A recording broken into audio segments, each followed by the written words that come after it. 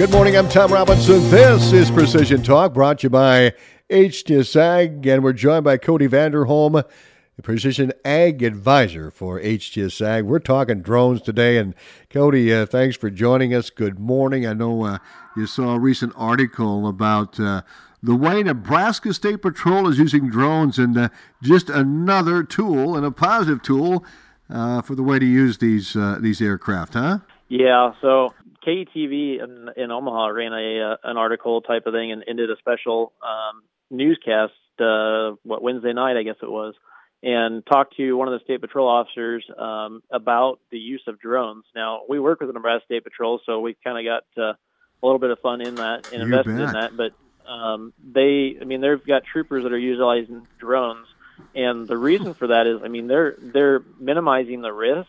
They're making it safety for the officers, and they're also using it to clear roads sooner. So one thing that, what they're utilizing them for is, traffic accidents. And what used to take 2.5 hours, they can do in 45 minutes.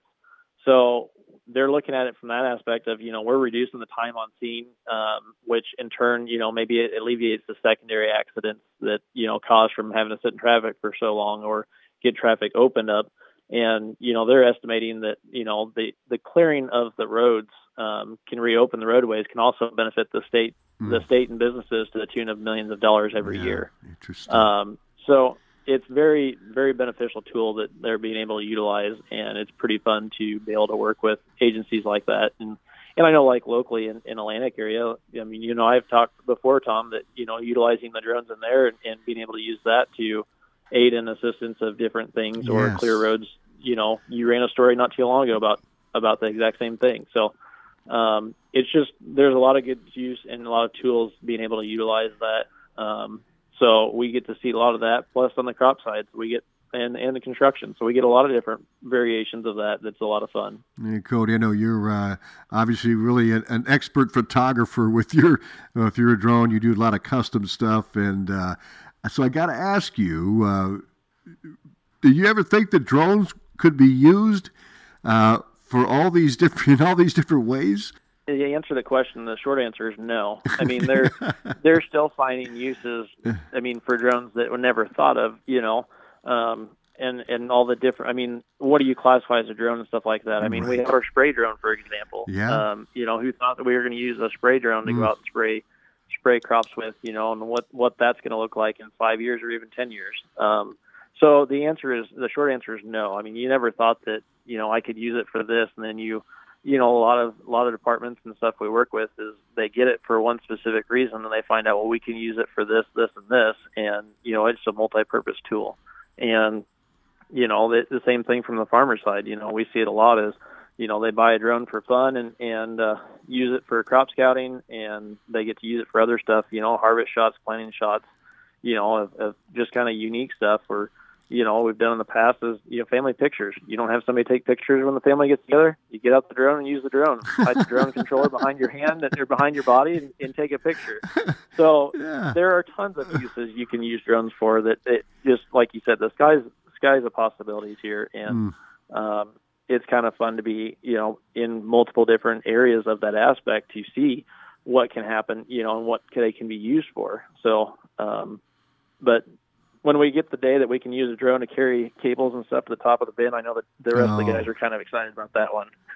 There you go. Absolutely. That would save a lot of time as well, and I wouldn't doubt that won't happen pretty soon as well. And, these drones have been used to get livestock in out of cornfields where I know that happened here maybe, early last summer. Yep. Law enforcement used drones, and you have had a ton of experience, I know, working with law enforcement on your own too. So exciting times with the unmanned aircraft, and I'm like you, Cody, looking forward to seeing what the future holds here. Trade show, if you want to see drones operate, I know you're going to have your truck trailer there, I should say, and talk about that trade show in Nebraska coming up next week. So next week is the Nebraska Ag Expo. It's in Lincoln at the Lancaster Event Center. We're going to have our trailer there. We're going to be in booth 3723. 3723. Yep, the trade show in Lincoln, it is actually the second largest indoor farm show in the United States.